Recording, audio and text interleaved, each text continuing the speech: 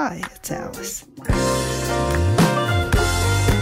The NBA playoffs begin this week, and that's got me thinking back to our Bill Russell episode from the spring of 2017. Bill Russell won 11 NBA championships. That record still holds 52 years after he retired as a player. During the Boston Celtics dynasty, he was the team's center and its centerpiece, a 12-time All-Star. And forget about his height. His arm span is 7 feet 4 inches. But statistics tell only part of Bill Russell's story. He was the first black player to achieve a superstar status in the NBA, and he was the first black coach in the NBA. He was also a civil rights activist who inspired generations of younger players on and off the court. And at 87, he still does. There's so much more to celebrate. We invite you now to take a second listen. My life has always been like sitting on the banks of a river and watching the world go by. Because I was so fortunate that the first thing that I can remember was that my mother and father loved me. That's Bill Russell, arguably the greatest basketball player of all time. And the one thing that my folks told me, among all things, do not be afraid. Every obstacle that you encounter, all it does is present another opportunity. Like my father told me when I was 4 years old, he said, say you decide to be a ditch digger. Most people don't think of that as a noble profession, quite accurately. But if you decide to be a ditch digger in this small town in Louisiana, I want people in Miami, New York, D.C., Chicago, San Francisco to all say, there's this guy in Louisiana digging ditches. You have got to go down and see these ditches he's digging. Well, when Bill Russell grew up, people in Miami, New York, D.C., Chicago, San Francisco, and a whole lot of other places did know his name and did rush to see him. Not digging ditches, of course, but outrunning every man on the basketball court, dunking and blocking shots. Bill Russell led the Boston Celtics to 11 NBA championships in 13 years, an insane run between 1957 and 1969. He was voted most valuable player in the league 5 times. These days, in fact, the MVP award for the NBA Finals is called the Bill Russell NBA Finals Most Valuable Player Award. And here's one more thing you need to know about Russell. He was the first African-American coach in the NBA, and the first in professional sports of any kind, at least in modern times. So more on all that in a moment, but going back to when he was 4 years old, here's the second part of the career advice his dad gave him. If you take a job and they pay you $5 a day, he said give them $7 a day worth of work. And there are 2 reasons for that. One, if he's paying you 5 and you're giving him 7, you're more valuable to him than he is to you. And second, if you are being paid 5 and you're giving him 7, you can look any man in the eye and tell him to go straight to hell because you have acted in a way that commands respect. And it starts with self-respect. Bill Russell's cup runneth over with both respect and self-respect. And that's why he's the subject of today's episode of What It Takes, a podcast about passion, vision, and perseverance from the audio archives of the Academy of Achievement. I'm Alice Winkler. Adame, this child is gifted. And I heard that enough that I started to believe it. If you have the opportunity, not a perfect opportunity, and you don't take it, you may never have another chance. It all was so clear.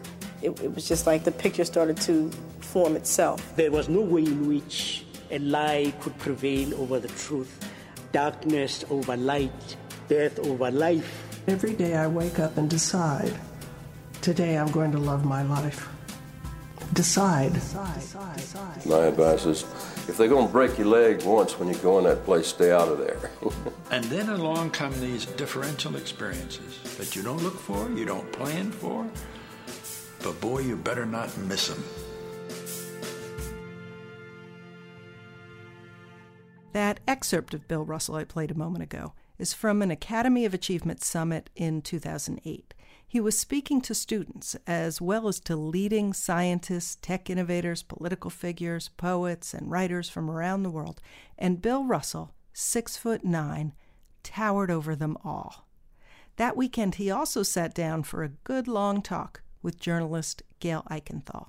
It was a rare opportunity because even though Russell spent time as a television commentator after he retired from the game, he's never relished the spotlight, and so he's never done a lot of interviews. Well, the first thing they talked about that day was Wilt Chamberlain, the other most dominant basketball player of the 1960s, also a center, and the person almost always described as Bill Russell's main rival. And Wilt, when he was playing in Philadelphia, we used to have a Thanksgiving night game in Philadelphia every year. At noon, he would come to the hotel and pick me up, and I would have Thanksgiving dinner with his family. He had a lot of brothers and sisters. And his mother would let me take a nap in his bed after we had Thanksgiving dinner. And then we'd go to the game together. Try to kill each other in the game. And as we left home, she'd say, "You be nice to my boy." What a block by Russell!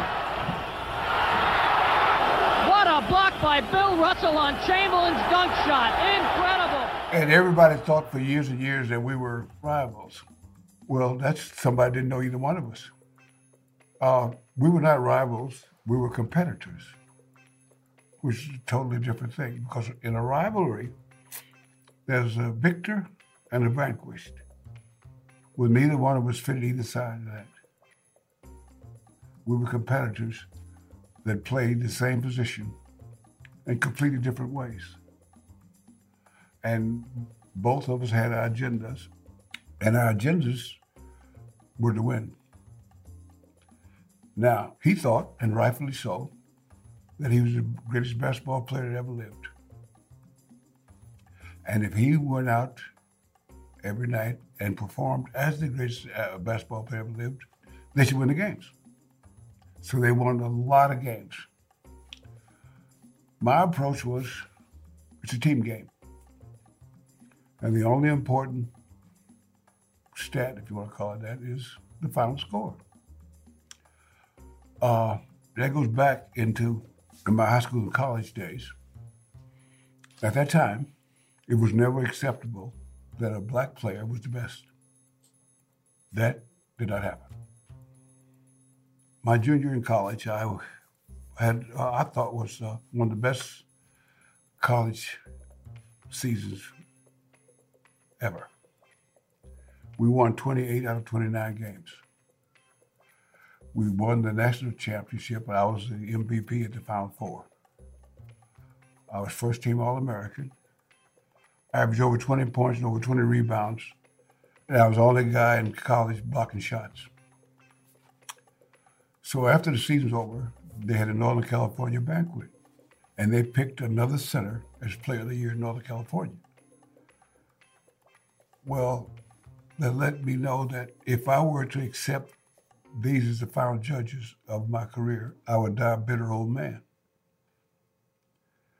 So I made a conscious decision. What I'll do is I will try my very best to win every game. So when my career is finished, it will be a historical fact I won these games and these championships. And there's no one's opinion of how good I am or how good other guys are comparing things. And so as I chronicle my career playing basketball, I played basketball for 21, organized basketball for 21 years. And I was on 18 championship teams.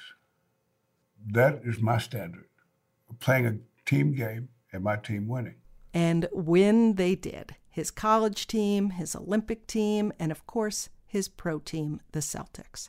Bill Russell says people still spend too much time talking about how many times they buried the Lakers. While that is true, the other thing you have to consider is we beat everybody.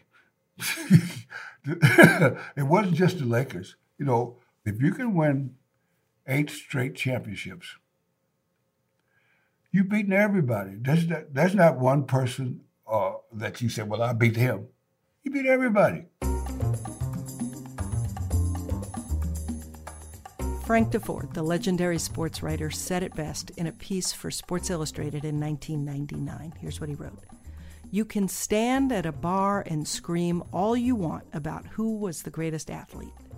The only thing we know for sure about superiority in sports in the United States of America in the 20th century is that Bill Russell and the Boston Celtics team he led stand alone as the ultimate winners. 14 times in Russell's career, it came down to one game: win you must or lose and go home. 14 times the team with Bill Russell on it won. Again, that was the great Frank Deford. Now, as Gail Eichenthal pointed out during her interview, a fan watching Russell play could see the sheer talent and athleticism, but probably couldn't see the deep, almost scientific analysis that was behind his game. My coach and I call Red Auerbach my coach. His background was math. And we should talk all the time about the game and life and things, but mostly equations. And when you think about the game of basketball, it's played in a cube. There are boundaries, floor and ceiling, left, right, back and forth. And the other confinement is time. So now, what you do within those boundaries with the allotted amount of time is where the game is. Red Auerbach wasn't just Russell's coach. These two men from different generations and backgrounds had a friendship and an alchemy that was unbeatable. It started in 1956 when Auerbach masterminded a series of trades to nab the young defensive rebounder during the NBA draft. And it continued after Auerbach passed the reins to Russell, making him head coach of the Celtics while he was also playing on the team. But more significantly, making him the very first African-American coach in modern professional sports. Here's how it came about. Well, my coach was my friend, okay? And we'd won 8 straight championships, which is pretty good. And he says to me, you know, I got to find a replacement. Do you want the job? I says, of course not. I watched you go through this stuff for 10 years. You think I'm going to try that? He says, okay. He says, I'm not going to hire a coach that you do not give me 100% approval. He says, I'm not going to let some guy come in here and start messing with you. Because he said, the first thing a guy's going to come here, if we get the wrong guy, he's going to say, I'm not Red Auerbach, so I got to coach the way I want to coach. And one of the first things he's going to attack is the fact that after I got in shape, I didn't practice anymore. And that came about because Red and I had worked out a formula of minutes. And I would play the first 10 minutes and sit down the last 2 minutes and 3 minutes between quarters. And then there's 15 minutes between halftime. So I was playing 46 minutes a game. And he asked me one day what was wrong with me. I said, I'm tired. He said, you tired? He said, yeah. He says, well, don't practice. Everybody has a limited amount of stamina. And I have to take that into consideration. And so he says, I'm going to make a list of 6 guys, and you make a list of 6 guys. And when we find one guy that fits on both lists, that could be our new coach. There was no match. So he says, well, I'm going to hire this guy. I says, oh, no. If you hire this guy, he brought his name up. If you hire him, I'm retiring with you.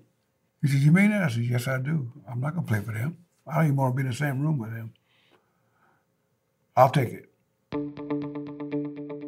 But if it doesn't work, and we'll see whether it works or not, we can bring in somebody else in his midseason, I will never complain. I'll play just as hard for them as I played for you. Because we were both interested in what was good for the Celtics and not what make him look good or me look good or bad or whatever. It has nothing to do with anything. That's how I became the player coach.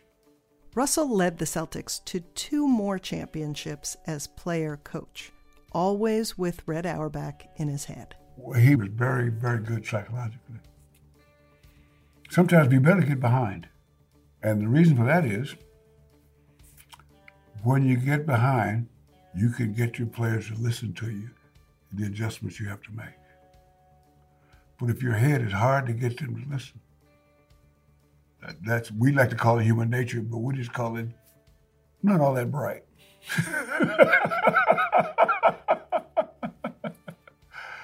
And so, there are times when the coach has to get the players to listen. That is the hardest thing, because every player comes there, first of all, has a massive ego by the time he gets to that level, because he's been good enough to get there. And he's comfortable with what it took to get there. Now, what you have to do is after you get him there with all that talent, is to get him to try to improve. Never try to take anything away from his game, but add to his game. Like I used to break it down like in the pro games, 48 minutes. It takes second and a half, maybe 2 seconds with a 3-point shot, each shot. And if you add up all the shots taken in a game, see, free throws don't count because the clock stops. But if you take all the seconds, added up shooting and rebounding, it comes to about 3 minutes. Now, out of a 48-minute game, 3 minutes is concerned with shooting and rebounding. What is going on the other 45 minutes? Defense? A whole bunch of things. Some of the time you're working your offense, okay, and there are things that you do that as an individual that you can do to impact the game without having your hand or your foot or whatever on the ball. How well do you do your part when you're nowhere close to the ball or the shot? How well do you do that? Here's another important topic he and Red Auerbach were in sync on. You could never dissect a player into parts. Each player is a package. And you can't say if he did this, or if he thought, or if he didn't think, or if he tried this, invalid and irrelevant. What you got is what you got. I play with a guy that wore contact lenses, okay? His field of vision was like this. Anything outside of that circle, he could not see. He just could not see it. If you pass the ball right here, he could not see it. Well, I would consider it a bad pass if I threw him a pass around his knees. I would not grumble and say, well, he should have caught that. That's not true. And so when I passed to him, I tried to make sure that the pass arrived up here where he could catch it. You have to make adjustments. But you can only make adjustments that your particular team can make. You can't say, well, we got to do a better job defensively if you don't have anybody that can play defense. You can't say, well, we have to do a better job rebounding and you don't have any good rebounders. So what you may have to adjust is tempo, up-tempo, or maybe slow down. Like they're a better rebound team than you. So you can play the game so that rebounds become less important to the outcome. Those are the kind of adjustments you have to, that your team can make. But you have to know your team. And you see, a lot of times you hear fans talk about the coach does this, the coach don't do that. Unless they're privy to practice and conversations that go in within that team, they have got the slightest idea what they're talking about. Because I remember once Shaquille O'Neal, a dear friend of mine, and a guy was telling me about he's watching Shaquille play. And he said he saw when Shaquille O'Neal went to the free throw line, he knew exactly what he was thinking. And I said, that's a crock. You cannot possibly know what he's thinking. I said, I remember myself. I was at the free throw line, and I wonder, is the babysitter feeding the kids?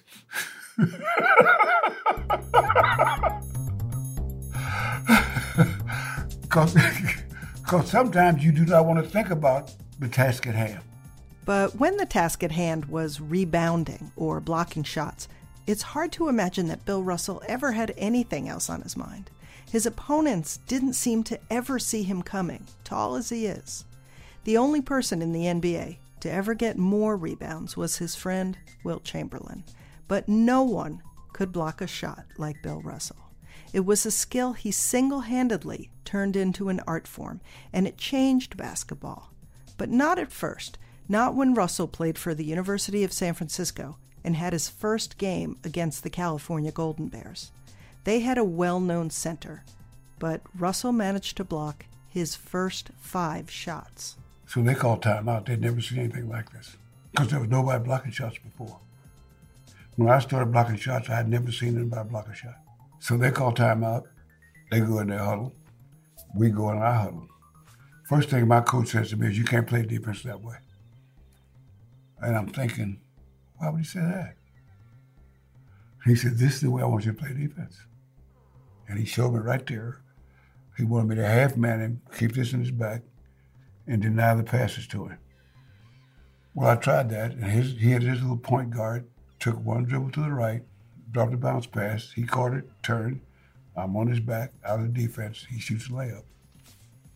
He does that 3 times in a row. My coach never said anything. That was the way he wanted me to play. So I said mentally, I said to myself, no, not going to happen. So I went back to playing the way I knew how to play.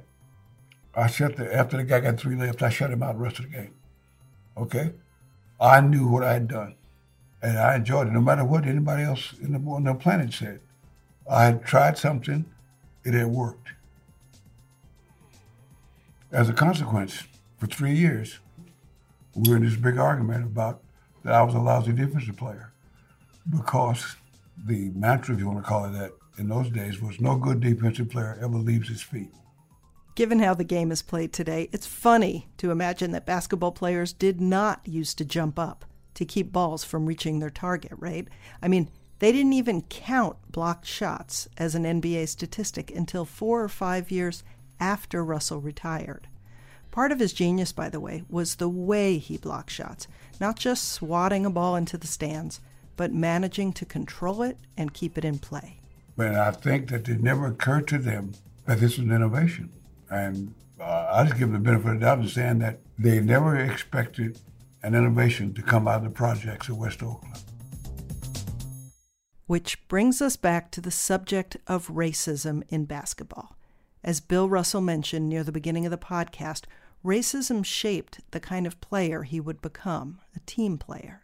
But growing up in the 1930s in Monroe, Louisiana, it shaped a lot about him. Pre-World War II Louisiana, absolutely hideous place for a black man. Completely and totally hideous. One of the things about most civilized society in the past has been for the men to be able to take care of their families. And that included their wives and their children. Well, in pre-World War II Louisiana, that was almost outlawed. They figured a way to keep black men from being able to take care of their families, protect their families. And there was no hesitation of a white man humiliating a black man in front of his wife and kids. And so that's one of the things my father taught me. Well, I never forget, he had a job, and his boss went on vacation. And so I think in his own way, he liked my father. So he says, here's what I want you to do. I want you to come and take me and my wife to the train station. And we're going to be gone 2 or 3 weeks. And when we come back, I want you to meet the train and pick us up. But you keep the car while I'm gone. So there we were, with a car. It's like, this is something that never happened. I mean, a nice car, too. So what do we do on Sunday? You go for a ride in the country. So we go for a ride in the country, and we're coming home, and we stop by the ice house. We didn't have a refrigerator. We had an ice box, and you buy 5, 10, or 25-pound box of ice. So we stopped by the ice house, and we're sitting there and looking through the guy's in there, and he's got his foot on the desk talking to a friend. He looks out and sees us and keeps talking. So we sit there, it seemed like 5 or 10 minutes. Another car pulls up with white people in it. He looks, he stops, talking to his friend, goes out and sells them ice. So my father says, "Get ready to start the car." And this guy walked up to the car one day and said, "Boy, don't you ever do what you started to do." So my father, being the polite gentleman he is, got out of the car, picked up the crank, and went after the guy. And the last time I saw the guy, he was at least 3 or 4 blocks away from his ice house on the run. So after my father chased him maybe a block, so he came back, got in the car, and we went on and we left. But he says, "I'm not going to let this guy humiliate him in front of my kids." Now, why that's important, I saw that, and I was so proud of my father. And he was showing me how to be a father, how to be a man. You know, he never would ever bother anybody, but he would not let anybody mess over him. Another time, his mother was accosted by a sheriff because she had the temerity to want the latest fashion, an outfit that included riding boots, a little jacket, and a cap. Well, she got herself one of those outfits. And she's walking downtown in Monroe, West Monroe probably, and this undersheriff stopped and said, "You can't dress like that. You think you can dress as good as white women. We're not going to have put up with that. I want you out of town by midnight, by dark." Now, you see, he was operating in the notion that there's nobody could do anything about that. That none of the black men were able to say, "Don't talk to my wife like that." But my grandfather wanted to kill him, and we had to talk him out of it. And this was not an isolated incident. It was common enough that Bill Russell's father decided to move the family out of the South altogether. They tried Detroit first, but thought it was too cold. Then he heard there were plenty of jobs in the shipyards of Oakland, so off they went to California. My first great adventure. My mother, my brother, and I got on a train and went to California. Well, if you're 9 years old and the world is a marvelous place, if people are not attacking you or anything, it's a marvelous place. First stop is Little Rock. I'd heard the word once. Then to St. Louis. Then we took a streamliner from St. Louis to Denver. Just fantastic. Then we took another locomotive, Old High Sierras, into Oakland. I just loved that. By high school, Bill Russell had developed some height, but he wasn't very coordinated yet. Luckily, his junior varsity coach at McClemens High School in West Oakland was less interested in basketball than he was in developing young men. And Russell says he became one of the most pivotal influences in his life. The coach did not like basketball, but he was a great man. George Poles. In fact, he coached at one time Bill Russell, first black coach in the NBA in all the major sports. Frank Robinson, who was a teammate of mine in high school, the first black manager in baseball. Curt Flood, who changed baseball and sports forever, because without him there would be no free agency, and et cetera. And a great player named Vader Benson.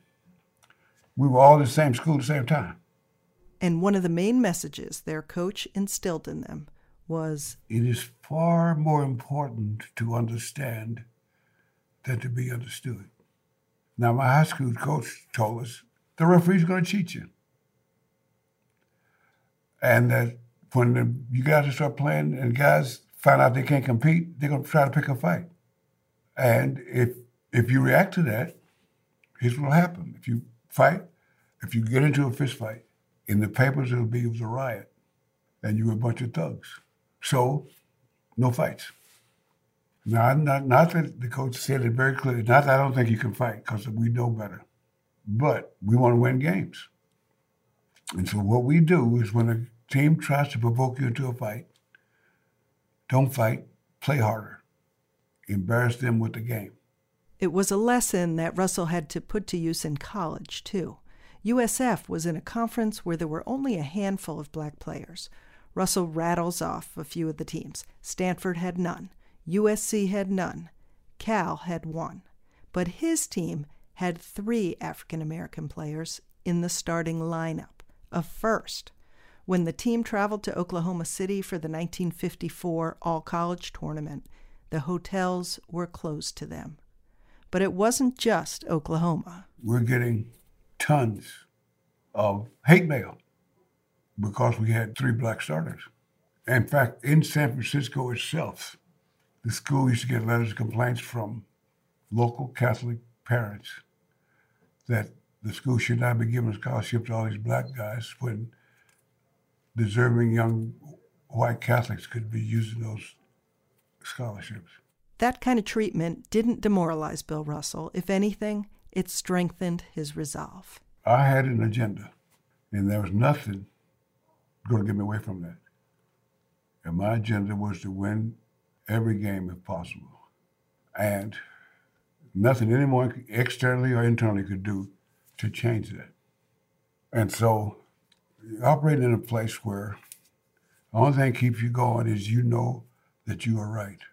Russell's agenda would get tested again and again, even as a star member of the Celtics. In 1960, the team traveled to Lexington, Kentucky, where he and his African-American teammates couldn't get a meal. So they refused to play. Now, there are a couple of things about that that most people don't know. We insisted that the white players play the game because I did not want to make it so that these white guys are taking care of the black guys. We are men who can take care of themselves. And that's what I wanted to emphasize more than anything else, so that the black guys did not play, but the white guys did play. And in fact, I applaud them for playing because I wanted us to say, we are not going to put up with this. This is totally unacceptable. And there are no compromises that can be made. And to my knowledge, I don't know if I'm 100% correct, but I don't think there was another. That was the last all-white game in the NBA. Russell was as outspoken and uncompromising as he was intimidating on the basketball court. In 1963, when Medgar Evers was murdered in Jackson, Mississippi, Russell traveled to Jackson to start an integrated basketball camp on the city's playgrounds. He had just won his 5th NBA championship. The following year, he marched with Martin Luther King Jr., and in 1967, he sat alongside Muhammad Ali and supported his refusal to fight in Vietnam. It was these actions, as well as his stature as a basketball player, that President Barack Obama highlighted when he gave Bill Russell the Presidential Medal of Freedom in 2010. Bill Russell spoke to the Academy of Achievement in 2008. You can find out a lot more about him on the Academy's website, achievement.org. I'm Alice Winkler, and thanks so much for listening to What It Takes. Our funding is generously provided by the Catherine B. Reynolds Foundation.